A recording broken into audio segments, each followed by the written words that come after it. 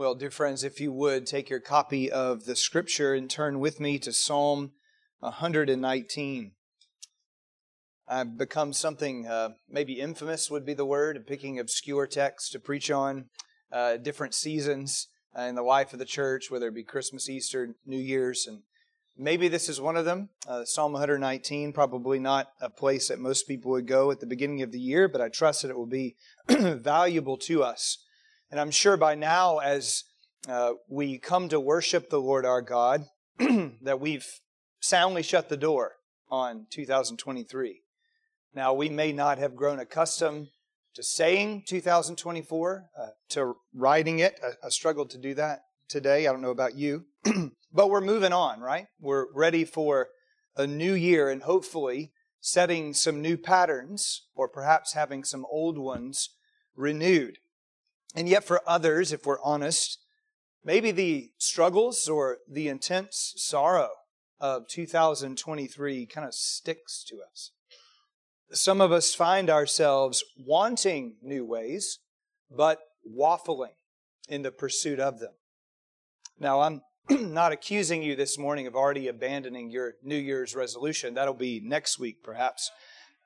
But what I am saying is that many of us, due to the difficulty and darkness of this fallen world, we may be slow to shake off sorrow or the afflictions that seem to stick to us and set new patterns. In fact, we may not even know how to fight through the trouble and establish new ways. But that's a struggle that the psalmist here in Psalm 119 is facing. And this psalm isn't a New Year's psalm, as it were, but it is a psalm about resolution, about the place communion with God, knowing God through His Word, and the determination to follow Him should have in our lives. And really, that's what I want you to see. And if there's one resolution that we should all have this morning, it's that we would know the Lord better. That we would know Him with greater diligence. And how do we come to know Him and to follow Him with more intense devotion? It's by giving attention to His Word. And that's what this psalm is about. Well, with that said, let me pray and then we'll read our passage.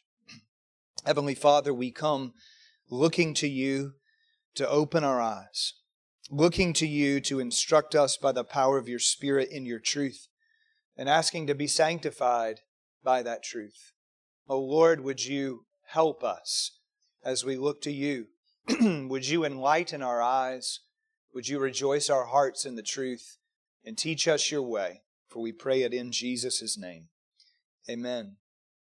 Well, if you're able, would you stand for the reading of God's Word? Psalm 119, and we begin in verse 25. My soul clings to the dust. Give me life according to Your word. When I told of my ways, You answered me. Teach me Your statutes. Make me understand the way of Your precepts, and I will meditate on Your wondrous works. My soul melts away for sorrow. Strengthen me according to Your word. Put false ways far from me, and graciously teach me Your law. I have chosen the way of faithfulness. I set Your rules before me. I cling to Your testimonies, O Lord. Let me not be put to shame. I will run in the way of Your commandments when You enlarge my heart. Well, thus far, God's holy word, and may He be praised. Brethren, please be seated.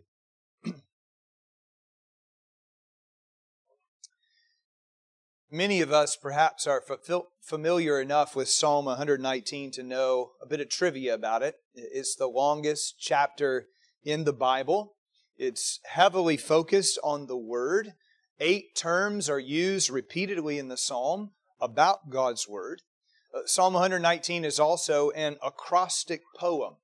Every verse of all 22 sections begins with the appropriate letter of the Hebrew alphabet.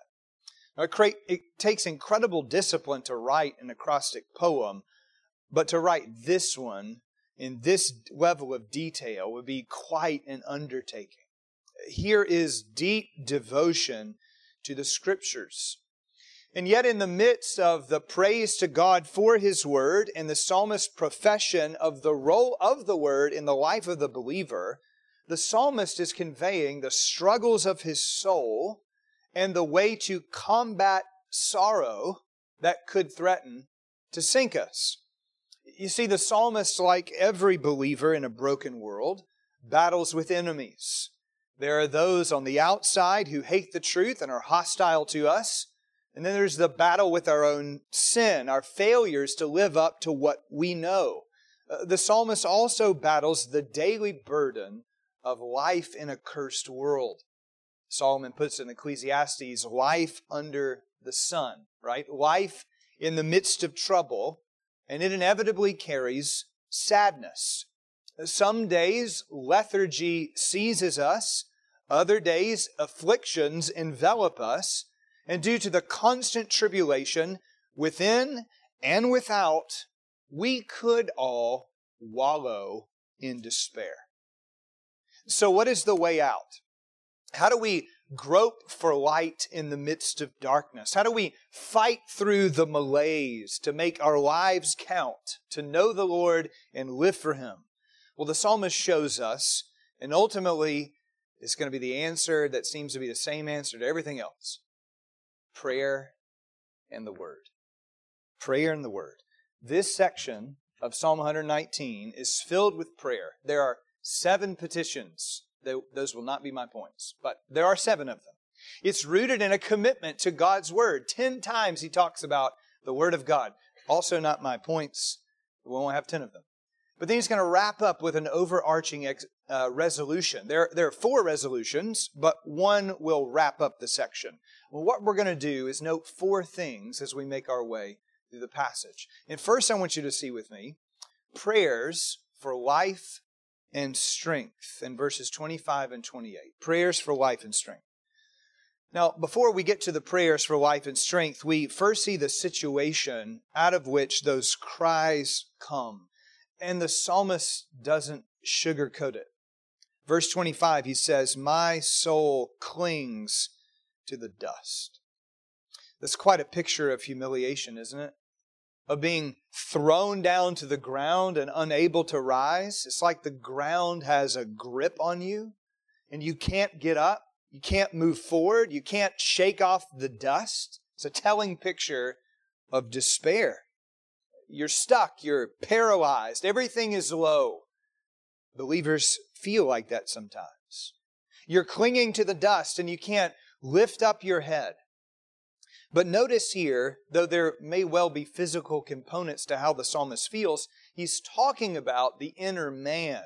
His soul is weighed down. It's as though he can't lift up his soul to God, which is language in the Psalter of prayer. In other words, he feels like he's got iron in his heart. He's distant from God, lacking in communion, maybe turbulent, prayerless, deep in grief. And just to paint the picture further, the psalmist gives a second description of his struggle, verse 28. My soul melts away, or literally drips, for sorrow.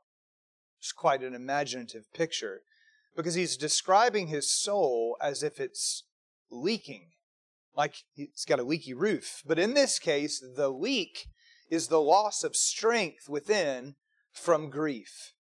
Now, we're not told here the source of his sorrow. In a sense, it doesn't matter. What the psalmist feels like is his soul is losing motivation. His soul is losing power. He's losing the ability to engage with God as he ought. Have you ever felt like that? And yet, here's the crucial thing. When the psalmist is in the depths, when he feels like he can't lift his head to pray, when his spiritual energy is flowing out of him like a melting snowman, what does he do? He prays anyway. What do you do when you don't feel like praying? You pray. What do you do when you don't feel like you're close to God, like you're far away from Him? You draw near, you pray. James 4. Draw near to me and I will draw near to you, the Lord says.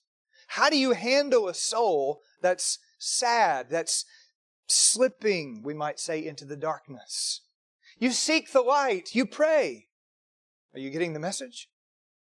Brethren, the psalmist is honest here. He doesn't pretend like everything is going well in his life, like life is easy and the daily fight is just like a walk in the park. It isn't. This is a real battle in the soul. And he tells God plainly of the rot within him, all the messy, ugly, complicated emotions. But then he doesn't stop there, because this is not a pity party. He asks the Lord to intervene. Look at verse 25. My soul clings to the dust. Give me life, or cause me to revive according to your word. Now, there's a vital assumption here in the psalmist's prayer, and it's this: the word of God is life-giving. Where in the world would the psalmist come up with such an idea? How about the creation of the world? How did everything came into being? God spoke the word, and life came. There's power in the word to make what wasn't there be there, to create something out of nothing. God can bring light and life into a scene of darkness and death. He can nourish the languishing soul. How did He put it through Moses in Deuteronomy? Man doesn't live by bread alone, but by every word that proceeds from your mouth. That was said in the midst of Israel experiencing a lack of bread. But what they really need is the Word of God.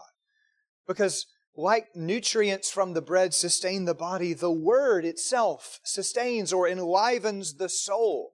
Or as David once put it in Psalm 19, verse 7, your Word is perfect, reviving the soul. Brethren, where trouble saps us, where calamity deflates us, the Word invigorates us. How? God's truth, by telling us of His steadfast love, His faithfulness, His attending presence, His power in our weakness, His nearness when trouble comes, that energizes the spiritually exhausted. He is the God who is there, who is listening to us, who helps us, who loves us unceasingly. And He puts His everlasting arms underneath. He holds us by the hand. He opens our eyes. He gives us a place to hide, like a shelter or a refuge. And He sends His Spirit to brighten our eyes by reminding us of the truth. I'm just quoting Scripture. God is a God who lifts the downcast, heals the broken, binds the wounded, comforts the sorrowful, and picks up our head. These are the things the Word tells us about Him. The psalmist knows he's in darkness, but the dark is not dark to the Lord. And He is willing and able to help. So the psalmist is clinging to the truth, and he cries out for mercy. Lord, give me life. Nourish me as you have promised. Shower me with the bread that sustains. And then he adds verse 28, though he melts away with sorrow, he says, strengthen me, or raise me, cause me to stand according to your word. And what a picture that is. The soul is laid low, but the word by grace, as it penetrates us, lifts us up. We can feel like a deflated balloon. Well, God's word is the helium filling the balloon to reshape us, we might say, and enable us to be useful. And how does the Word do this? Well, the Spirit of God fortifies us, strengthens us. It puts rebar in your soul, if I can put it that way. The Spirit of God gives us the truth. He enables us to believe the truth. He enables us to hold on to the truth. And then that truth steadies us in trouble. That's exactly what the psalmist needs. He wants steadiness, life, vitality, spiritual energy when he's laid low. And how does he get that energy? It's not from Monster drink. It's not from a little 5-hour energy. We can't raise ourselves up. We cry to the God, rather, who raises the dead. We call out to Him to strengthen the weary and increase the power of the weak, because that's the God He says He is. He will revive the spirit of the lowly so that we can put one foot in front of the other. Well, brethren, whatever your state is this morning, whatever you're struggling with as you come to worship, Are you seeking Him like this? Whatever trouble, whatever you're resolving to do to commune with God, are you pleading for the power of God to help you? And why should you? Because the spiritual life can't be lived in the flesh. You need the Spirit of God to enable you to grow. And here's the beautiful thing. God gives the growth.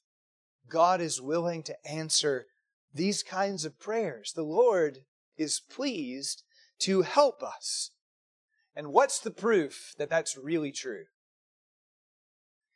He sent His Son to come here to rescue our guilty souls and revive us.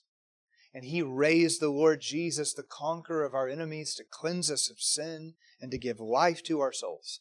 This is the proof to us of His love.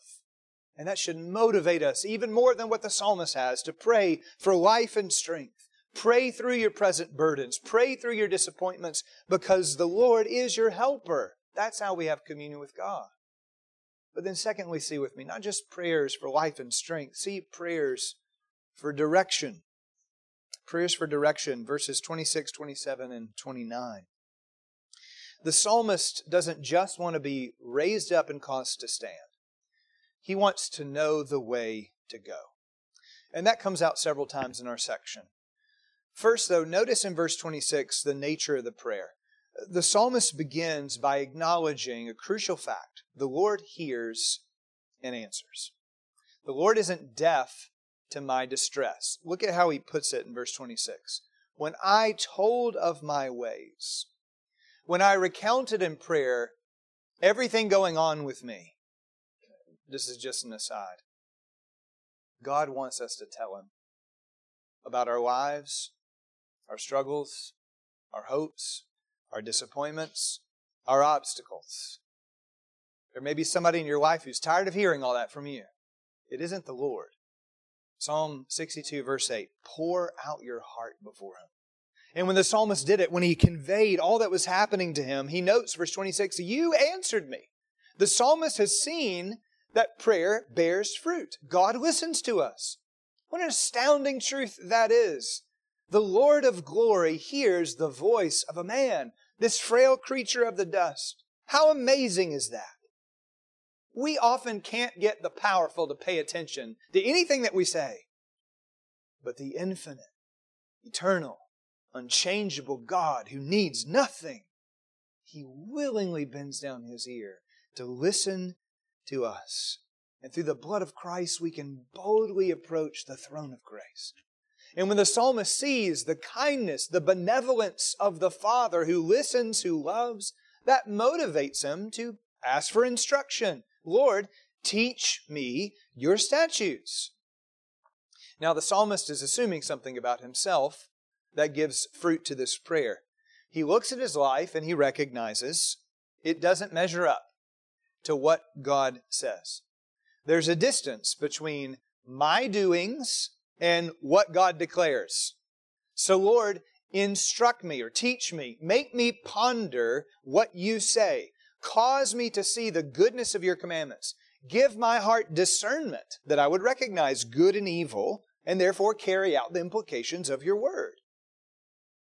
Now, brethren, we have to understand, as we come to study the Bible today in the 21st century, we have more tools than any generation ever. We've got study Bibles, we've got a vast array of commentaries, we've got maps, we've got social background books, we've got language tools, if you should so choose to use them. But you can have all that and still be lacking one crucial thing. That the Spirit of truth would be your teacher. We have to have the Lord Himself, by the power of the Holy Spirit, to instruct our hearts. How many people through the centuries, from those opposing Moses, to the false prophets battling Elijah, to the Pharisees in Jesus' day, how many heard the Word, read the Word, but didn't understand a lick of what the Word was saying? That's not how we want it to be with us, right? We don't want mere head knowledge. We want the Lord to give us more than just information about His Word. We want Him to help us grasp it, make us know the Lord, and do His Word.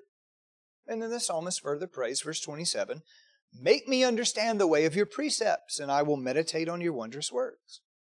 Now again, his prayer assumes a lack of understanding. It assumes that we come and we look on God's precepts, His authoritative law giving, and we don't get it. You ever felt like that when you read your Bible? I don't get it. Well, Scripture reveals, in fact, that's how it is with us by nature. We're hostile to the law of God. We're blind to the light of God's law, to its significance and its intent. God has to give the light to us. He must remove our rebellion. He must give us a humility, a ready spirit to be taught, that we would submit to what He says. But of course, when we submit, when we see the goodness of His law, or perhaps the travesty of failing to obey His law, like watching the train wreck of Israel in the wilderness, when we see God's wisdom, His kindness, His good word, it causes us to want to know more of His ways. For instance, when we're made to understand the wonder of the God-man, that Adam failed and we fell in him, but God took care to bring a second Adam, the Lord Jesus. God Himself taking flesh, that He might substitute for us His perfect life in our place, His atoning death to wash us and make us clean. When we see that way of God, we're overwhelmed. How could it be that the Lord of glory would take flesh and come to rescue this guilty soul? In a sight of that, a sight of God's authority, a sight of how He directs all things for His glory and our good, that causes us to want to pause and ponder all the great works of God. And when we consider His ways, we consider His power, His flawless government of the world, how He works good out of our messes. It makes us want to know Him more. That's the nature of the psalmist's prayer. When you answer this prayer of instruction, I will meditate on your wondrous works. And yet, brethren, if we're to know God's ways, which are much higher than our ways, if we're to set our minds on the things above, we have to have God, verse 29, graciously teach me your law. Catch the note of grace there. Due to our sin, we ought to be left in the dark. The Lord would be entirely just to leave us with no instruction. In fact, if we think about it, He's given us all the instruction, and what do we often do with it? We ignore it, and we go our own way. We are foolish and insolent. But He, a God of grace, is willing yet to speak the gift of instruction to us. Psalm 25:8, I love this verse. Good and upright is the Lord, therefore He instructs sinners in the way. How good is God? He takes us, a sinner, and He teaches us. Do you want to be taught? Do you want to taste the grace of God in guidance, the very guidance of His Word?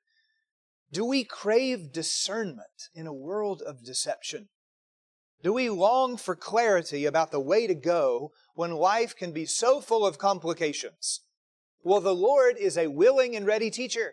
He is pleased to impart the truth to us, to deepen our knowledge of Him, to show us the beauty and the benefit of obedience as we seek His face. Dear friends, are we eager students of the Word of God? We humble ourselves and ask the Lord to guide us.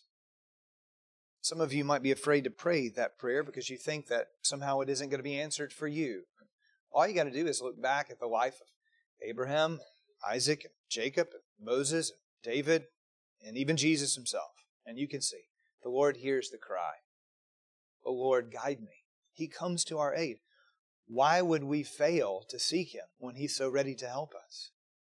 We don't want the Word to be a dead letter to us. So let's pray for understanding. Pray for direction. But then third, we see with me here, prayers for preservation in verses 29 to 31. In the midst of the present battle against sorrow, and the blindness he knows he has when it comes to understanding God's Word, the psalmist sees he has another problem. Falsehood. Now, that falsehood can arise from within, because we have deceitful hearts, Jeremiah 17:9. It could also arise from without, the lying serpent of old, or the seductress of the world, who never keeps her promises. But whatever the source of the falsehood, the psalmist knows I need to be preserved from falsehood. So he prays, verse 29, "Put false ways far from me." Just how dangerous is falsehood?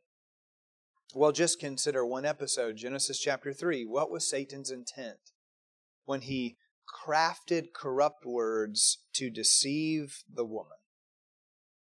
His intent was murder. Jesus says so in John 8:44. He, the devil, was a murderer from the beginning. And he does not stand in the truth because there is no truth in him. Jesus calls Satan the father of lies. The devil deceives to destroy. Satan is not your friend. He is an enemy, aiming to kill you and leave you in eternal misery. And that destructive aim is also found in the world, which is offering you false satisfaction, false doctrine, false ethics. And in every case, the falsehood leads to death. If you exchange the truth about God for the lie, and you worship and serve the creature rather than the Creator, what's going to become of you? Well, the wages of sin is death. Falsehood, therefore, is lethal. There are no white lies. There are no slight deceptions. There's no such thing as an innocent massaging of the truth. The way of falsehood is diametrically opposed to Him who is the truth. How can you walk in communion with God in whom there is no darkness at all if you abide in the darkness, if you stick with lies? Well, you can't. However, and here's the really sad thing about our fallen nature. Brethren, we seem to drift toward deception. You see, sin, even in the Christian, sin is always looking for an entrance into your heart. Sin wants to weasel its way in, hoodwink us, deceive us, and entangle us in the deceit, which will leave us far from God and flowing down the lazy river to death. Well, the psalmist is aware of the pull of falsehood, the tractor beam of deceitful ways in worship, doctrine, and ethics. And he's pleading with the God of grace by His power to keep him. Lord, don't let me slip. Don't allow me to be captivated by lies. Don't let me be like a fish that's enamored with the bait, carrying something that's going to pierce me rather than promoting my good. Drive the deception away. And of course, brethren, what means does God use to drive deception away from us? If you don't know the answer, we got a real problem. It's His Word. His Word is truth. His Word is utterly reliable. His Word exposes falsehood. His Word shows us the emptiness of the world. And that's why the psalmist is praying that God would graciously teach him the law. Do we want the truth? Do we want clarity in moral chaos? Do we want the right way, the reliable way, the righteous path? Pray for preservation. Pray that falsehoods would be unveiled as you saturate your soul in the Scriptures. But then notice as the psalmist prays, which indicates a need for grace, he also strives to please the Lord. He doesn't just pray and do nothing. He prays and strives. And he makes 3 resolutions in verses 30 to 31. First, he says, I have chosen the way of faithfulness. I am purposely rejecting the false way, which is fickle and godless, and I set my feet to do what is right. Do we have such a resolve to go the faithful way? And then second, verse 30, I have set your rules before me.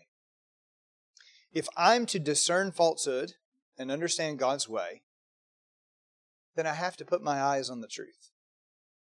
I can't say falsehood is distasteful and never study the truth. I can't say God's word is my life and then I pay little attention to what He says. No, the psalmist is saying, I put the word before me.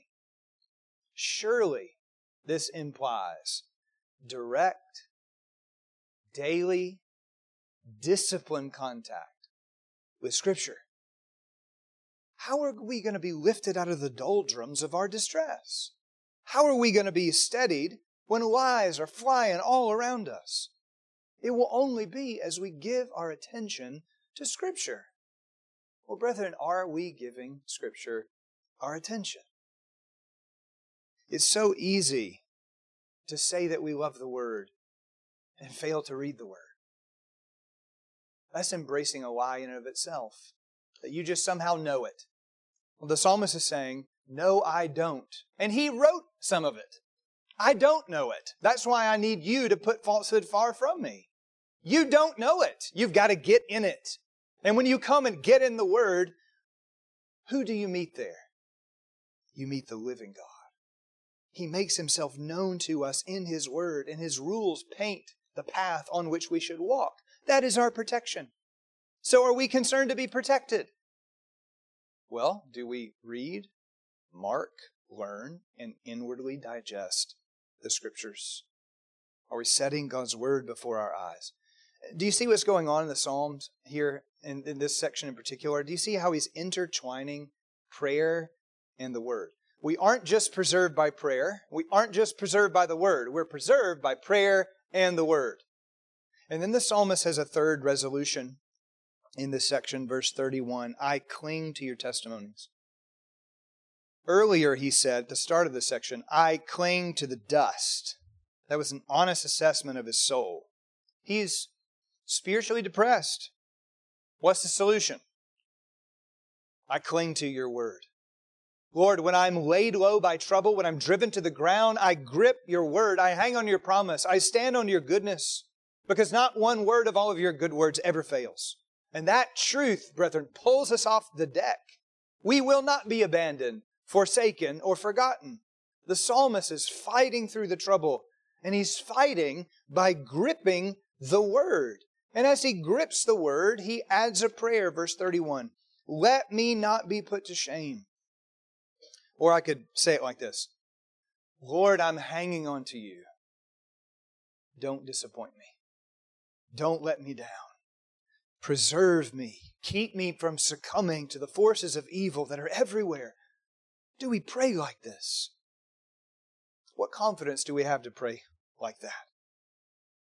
Well, it's because the Lord tells us what we are to Him. We are the apple of His eye.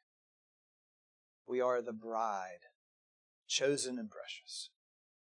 He sings over us. He's quiet in His love. And He will not let His people be dashed. Will never be put to shame. Satan's accusing voice will be silenced. We will be vindicated ultimately from all evil, this attacking world. The Lord isn't going to kick you to the curb if you seek Him. He sent His Son to save you. He holds us that we shall not fall. So look at the kindness of God and pray for His preserving power. And then we come just to a final resolution.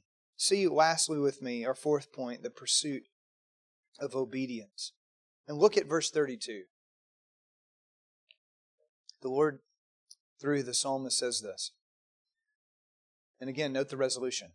I will run in the way of your commandments when you enlarge my heart. How different is this scene from the beginning? At the start, if you try to picture it, the psalmist was clinging to the dust. It seems to be like he's on the ground, and if you're on the ground, you're going nowhere. He wasn't running. He wasn't even walking. He was stuck. But the Lord has begun that reviving work in his soul.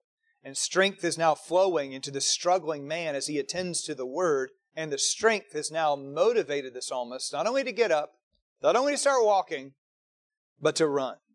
And as he runs, he has a particular path. He's steering clear of falsehood, And by grace, he's purposing to stay on the trail of obedience, keeping God's commandments.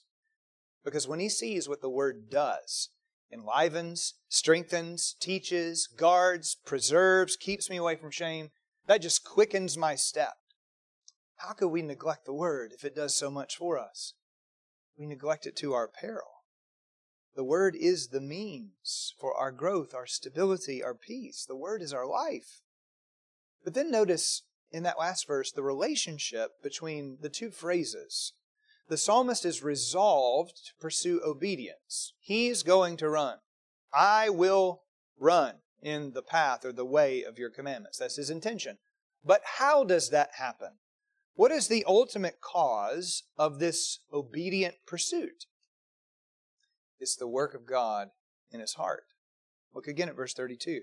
I will run in the way of your commandments when, or could be translated, and this would be my perspective, because you enlarge, or you broaden my heart.